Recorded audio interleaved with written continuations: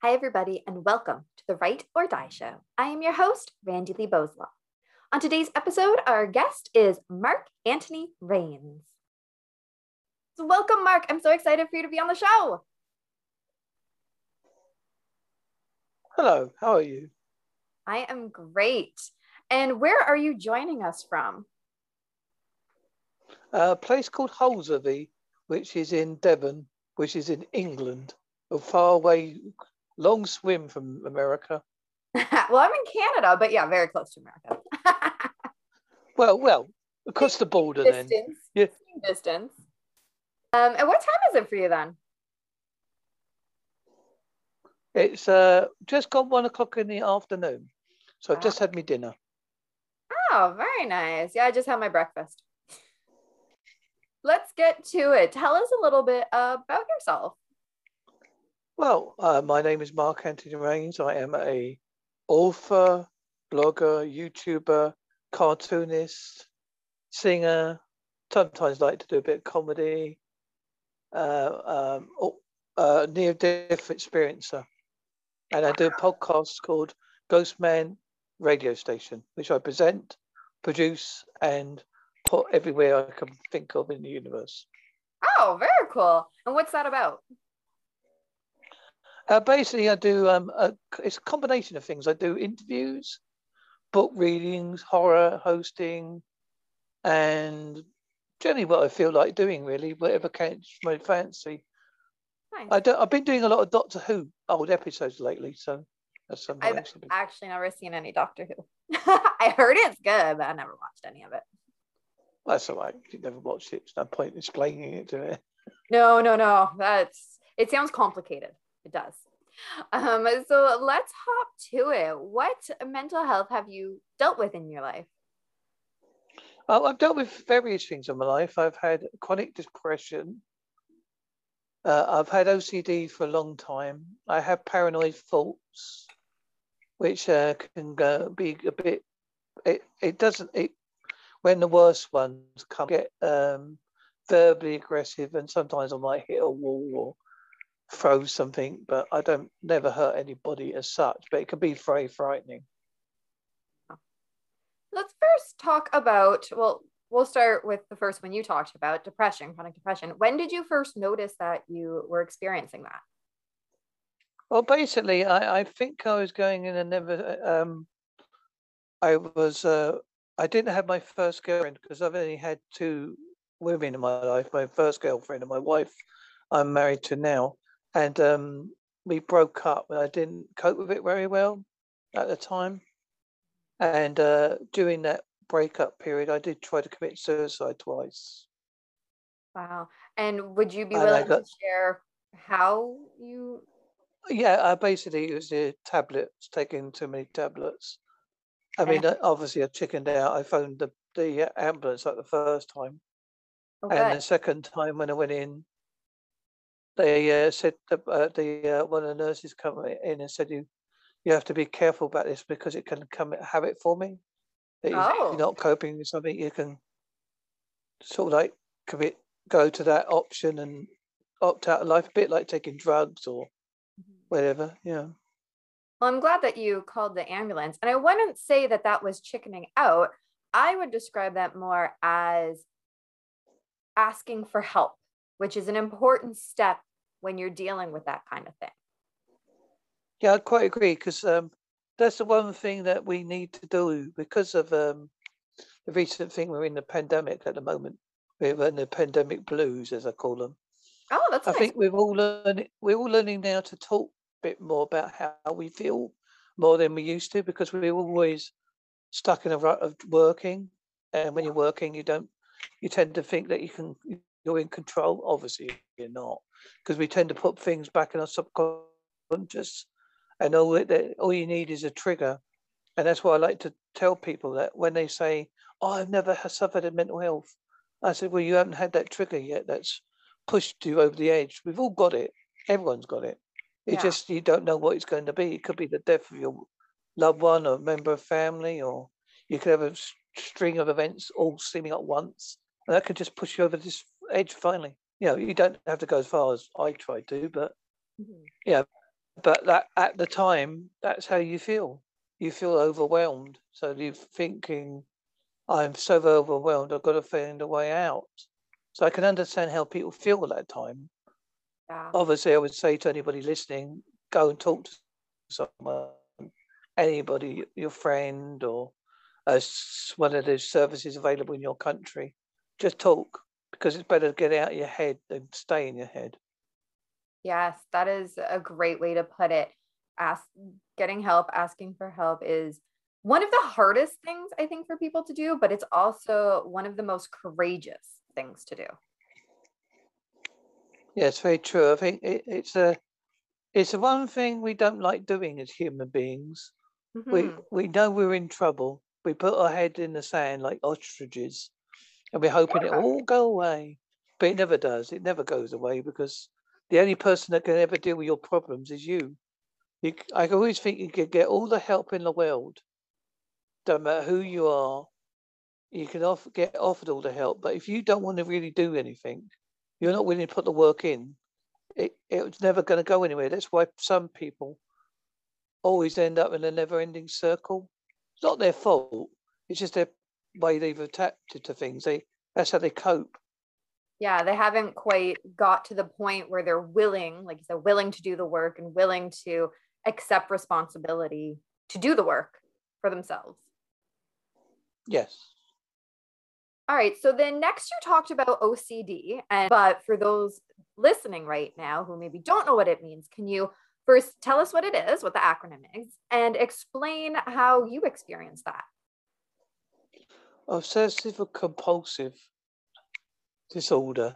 It's basically where I'll give you an example. Your car's locked.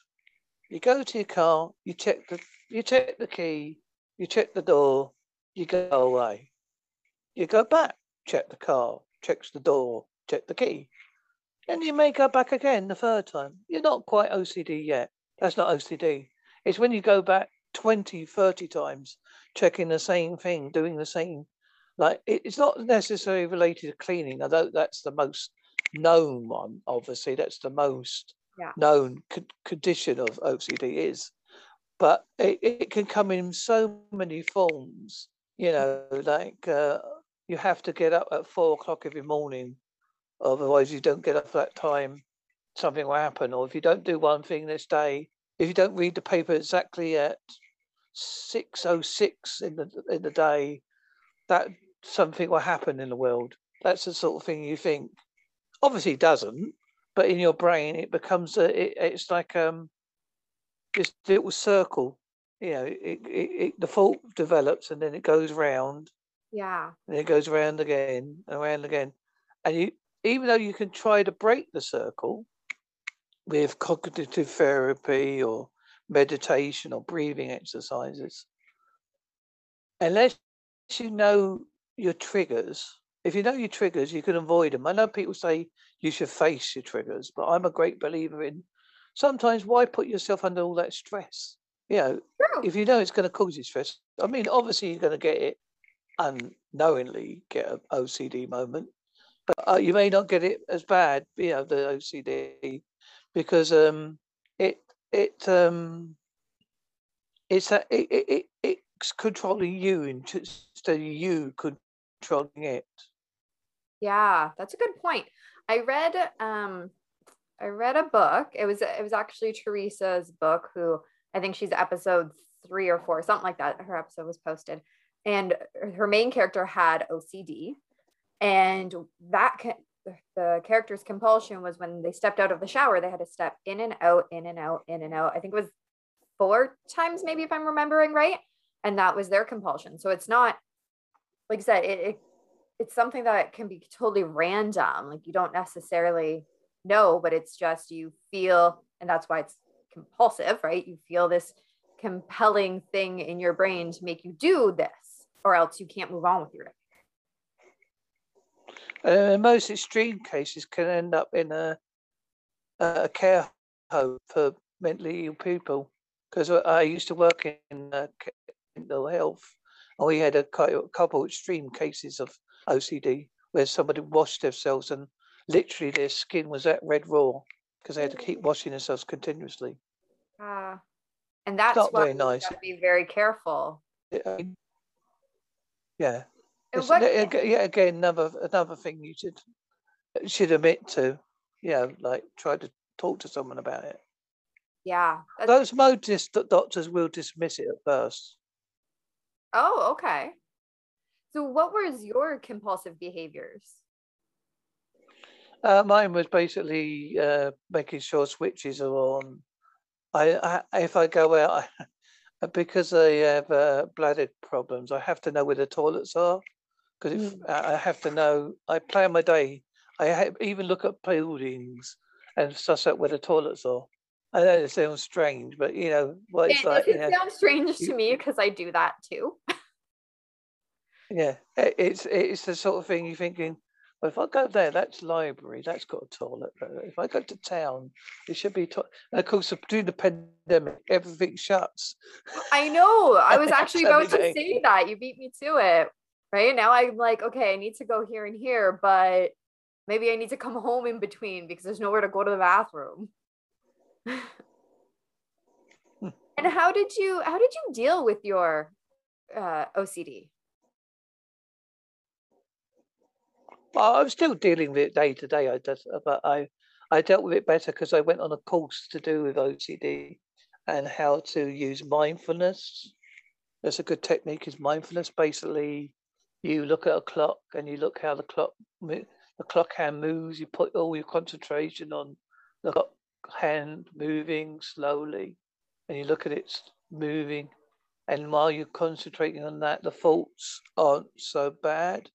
And you're also using meditation apps, like meditate for about a minute or 2 minutes. I don't do it too long because then that becomes a habit. You see, you've got to be so careful with OCD. Things don't come a habit. That's true. I never thought of that before because there's so many different coping skills out there. And like so meditation's a big one that a lot of people talk about. But I never thought about it before, how you could turn that into your new compulsive behavior. We can do because it's so easy, isn't it? If you're thinking, well, if I meditate 5 minutes every day, and oh my God, the apps come down. How can I meditate today? Oh my God, what am I going to do? Yeah, because all app based, aren't they? They can't unless you've got your own secret CD you've made up somewhere of meditation music. Yeah. Nice thing is now there's tons of different apps with different meditations on there that you can usually download for free. Yeah, I recommend just do one for free. It's no point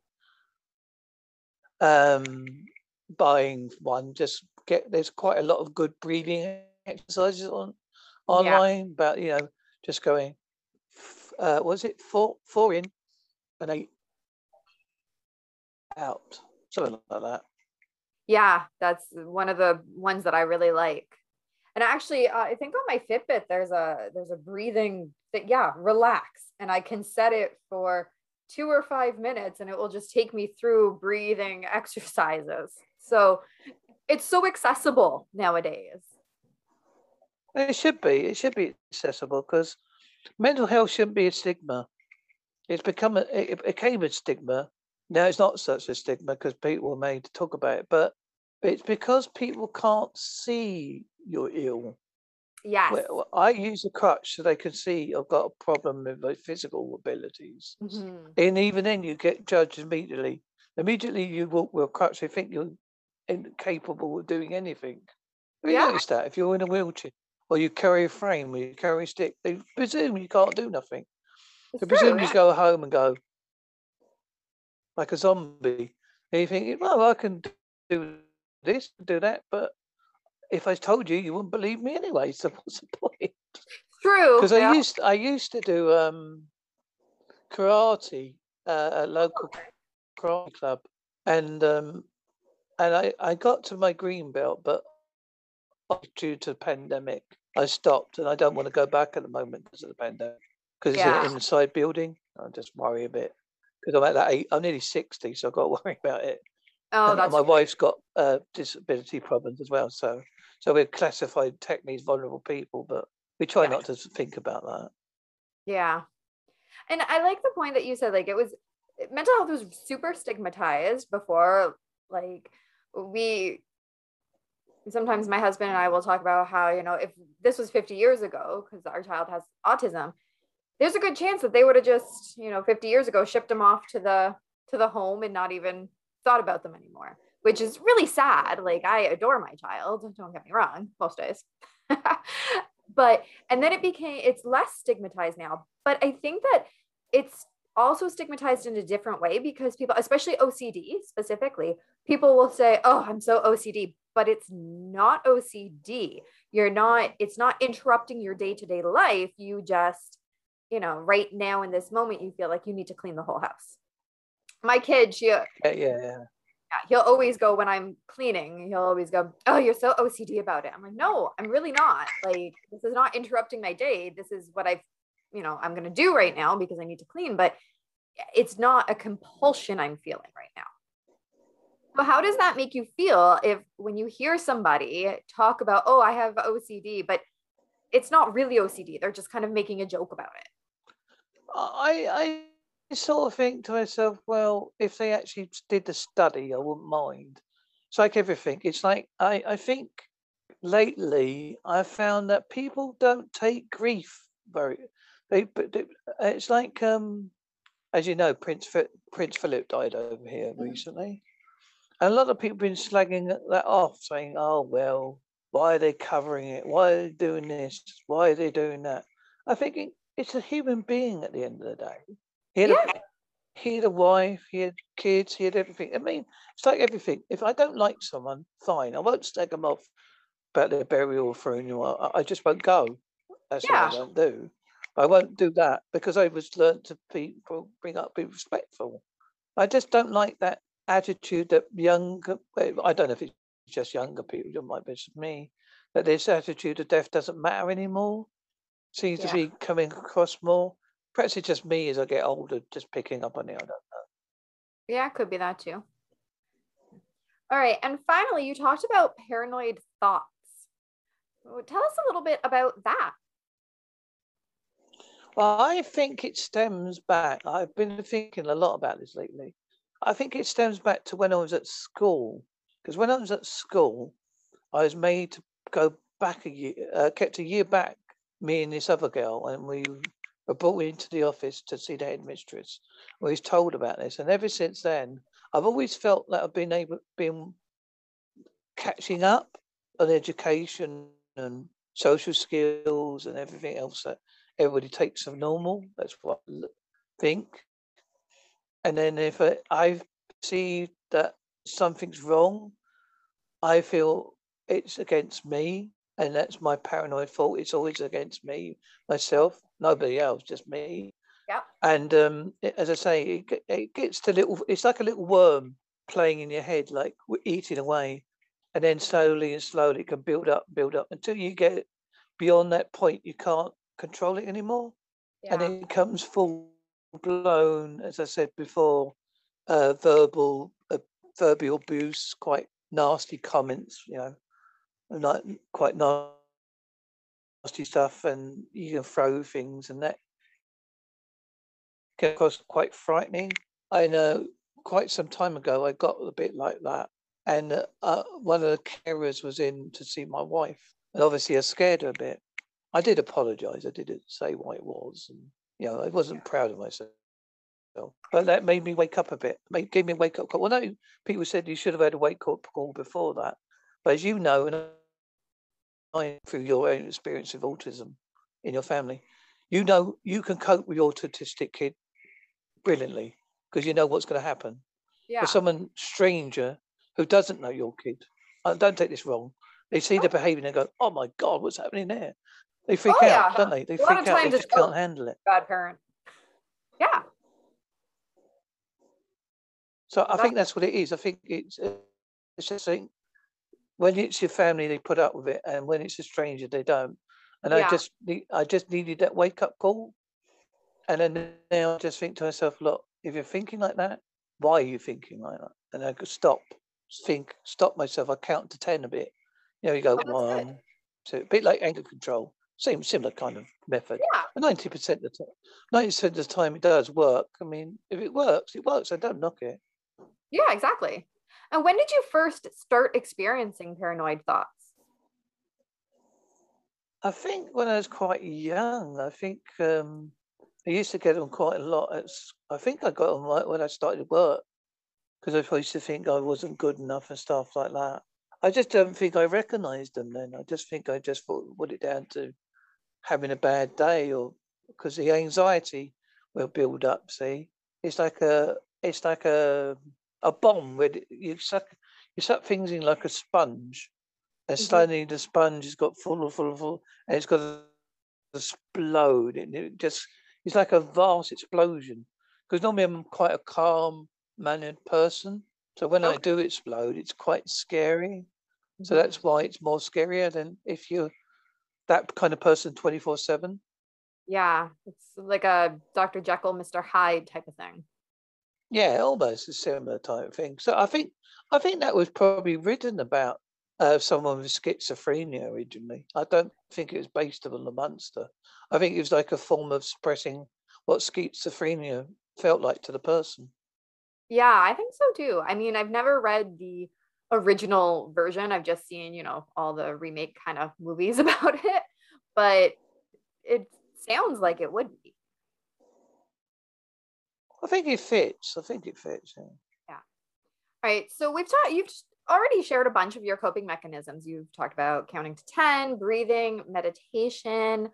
Um, so is there any other coping mechanisms that you use that you found really, really helpful for any of the various things you've experienced? Well, I do. I'm doing. I do a lot of cartoon drawing.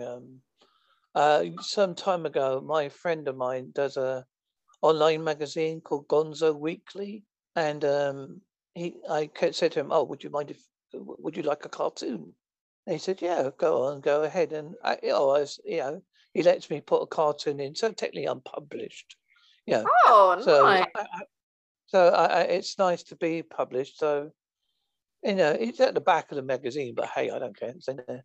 But Yeah. it's nice to think of a subject matter. It's like you can think of a subject, something comes up, and you're thinking, oh, I can try and look at a cartoon about that. And you try to think of something and just put it out there, and people like it, they like it.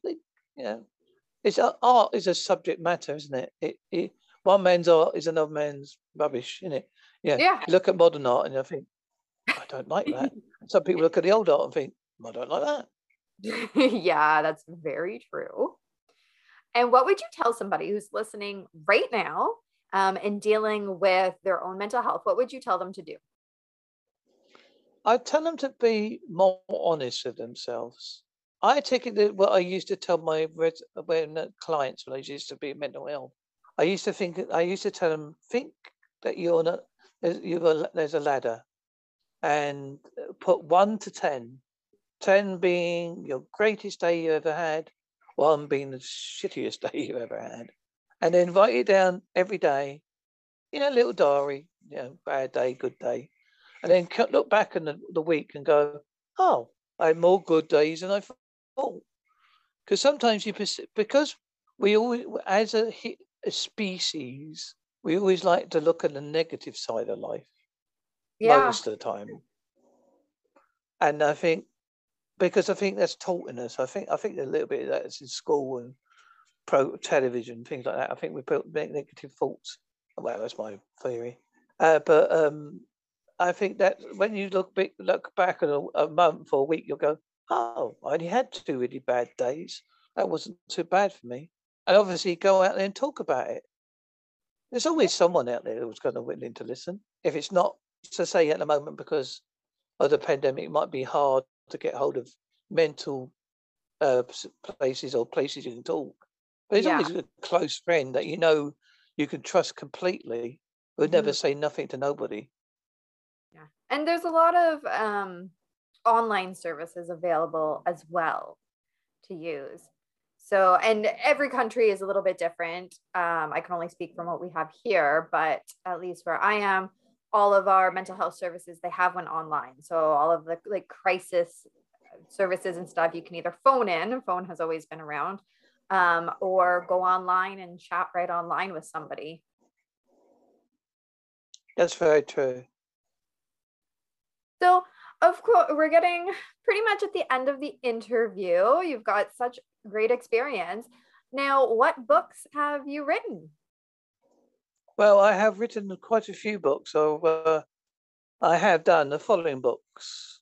Some of them are most of them are obviously horror based. But the one, I'll tell you the one I like to promote the most in a minute. There's one called The Vampire. One's called Plot. There's a one where I do you can look at my cartoons. Oh, nice. Just a Nightmare. One I wrote about time travel. Time travel is happening as we are existing. Tales the Unexpected. Dead. Prisoner X. Daydreaming. Epic Tales. And the book I like to promote the most is my obviously my autobiography, because it's not horror based.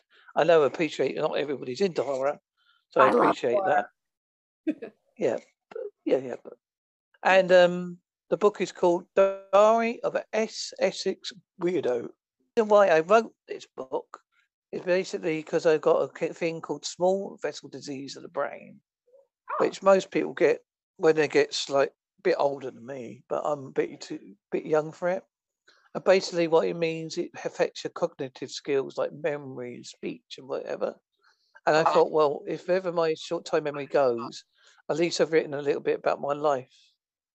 Good point. So that sort of inspired me to write it. I think I sent you a copy. Yes, I was about to say that. So I do have a copy. I have not had a chance to read it yet, but when I do, I will be posting a review on my blog and sharing that with everybody. So make sure that you, of course, stay tuned to the Facebook page, our YouTube channel, all of that fun stuff, because I am always doing book reviews for everybody. And I am looking forward to reading that. And maybe after that, I got to get some of your horror stuff because I love horror stuff. That's mom. Yeah, I normally do it two ways. I normally do it audio version, or I dress up. I warn you, it does involve clowns. I don't know. Some people don't like clowns, so I thought I'd warn people in advance. It just does involve a clown mask. So if you don't like clowns, do not watch it. If I may, can I do an extract from my book? Okay. I think I'm sort of indifferent to clowns. I find them creepy, but I'm not full on scared of them. So I think I should be okay. Right. I'm going to do an extract from chapter 1. This is chapter 1 from my book, Diary of an Essex Weirdo, by myself, Mark Anthony Rains, and here it goes. So you may be thinking, why this person decided to write this book, his life in a book that's going to be a form of a diary. Well, I have small vessel disease of the brain, which affects my cognitive skills like memory. I was born on Sunday, 13th of May, 1962. My parents, Tony and Barbara Rains, at Watford Hospital in Essex. At the time, they lived in Marisnet, but moved Mendip Crescent, and this is where I stayed most of my life, 30 years of my life. I have only vague memories of my childhood. I have to credit my late mother, Barbara Ann Rains, helped me fill in the gaps. I liked to play on a milk float when little, in the back garden. When I attended school at Lady of the Lords, Manchester Drive, I was quite shy to the extent when I was asked to play the role of Mark Antony for a club play, I refused to kiss the girl and ran out of the school. I remember all the girls wearing white plimsolls, Mark Bolan, or T-Rex in black ink. At the time, I had a Rice Krispie cake for pudding. As I bit into it, I chipped my tooth. Now I come to the event that affected my life more than I know how now. I had the time to reflect on it. Along with a girl whose name I did not remember, were called to the headmistress office to be informed we were being kept back a year for reasons I also forgot. Anyway, to cut to the chase, it meant I always playing catch up. My granddad worked as a caretaker at my primary school. We visit our grandparents on a semi-regular basis. On one trip on the way home, I turned to wave goodbye, then walked headfirst into the lamppost. My head had a tennis ball lump, which really hurt. Later in life, one of the hardest things I had to do was attend my dad's. Then years later, my mum's funeral. My dad's funeral brings back a few bad memories. This is when I had a major fallout with my oldest sister. Walked out of the car before the journey to Southend on Sea Crematorium. She had to meet the funeral car. I made her carry my carrier bag into the service at the wake. I felt like shit. If my niece had been there, I would have left. Her funeral was determined to say some words about how much I missed her. I bottled out my dad's. The thing I did not like, the things I did not like was my sister's boyfriend keeping on about me not going on too far due to my illness. And it's constant going on about Gold Radio. That's an excerpt from the book. Nice. Oh my goodness, bumping As your you can head see, like that. as you can see, I try to keep a bit of my humour in it. Yes. Despite my problems. Which is good. You gotta laugh at yourself sometimes. Not like in a mean way, but just like yeah. And you have to, because if you don't, sorry. No, I was just gonna say, where can people find your books? On Amazon. I'm on Amazon. Just look me up, Mark Anthony Raines, Raines. Anthony without the H is A-N-T, not A-H-N-T-H. I spell it the common way. A-T-H is a posh way. I don't spell it posh. Oh, okay. And you can find my blog, which is called Ghostman. I'm on YouTube as Mark Anthony Raines, aka Ghostman. And obviously my podcast, which is available on Red Circle Podcasts, Red Republic, iHeartRadio, Spotify, YouTube, and on my blog. It's called Ghostman Radio Station. I call it popcorn for the brain. You might try a bit, like it, and try a bit more. Excellent. And I will have all of those links down below in the description. So make sure that you show Mark some love there and click and follow him. And any last words that you have for anybody? Well, this is what I normally do, Randy. When I have my interviews, I always say to people, what is your unique sign-off? So, Randy, this is my unique sign-off for you. Today I spoke to Randy Lee from Canada to many miles away. I had to wake her up at 8 o'clock because the Canada was not broke, you see. She said to me, it doesn't mind. I'll be there, you see. I'm only half awake and had a cup of coffee just for you to be there.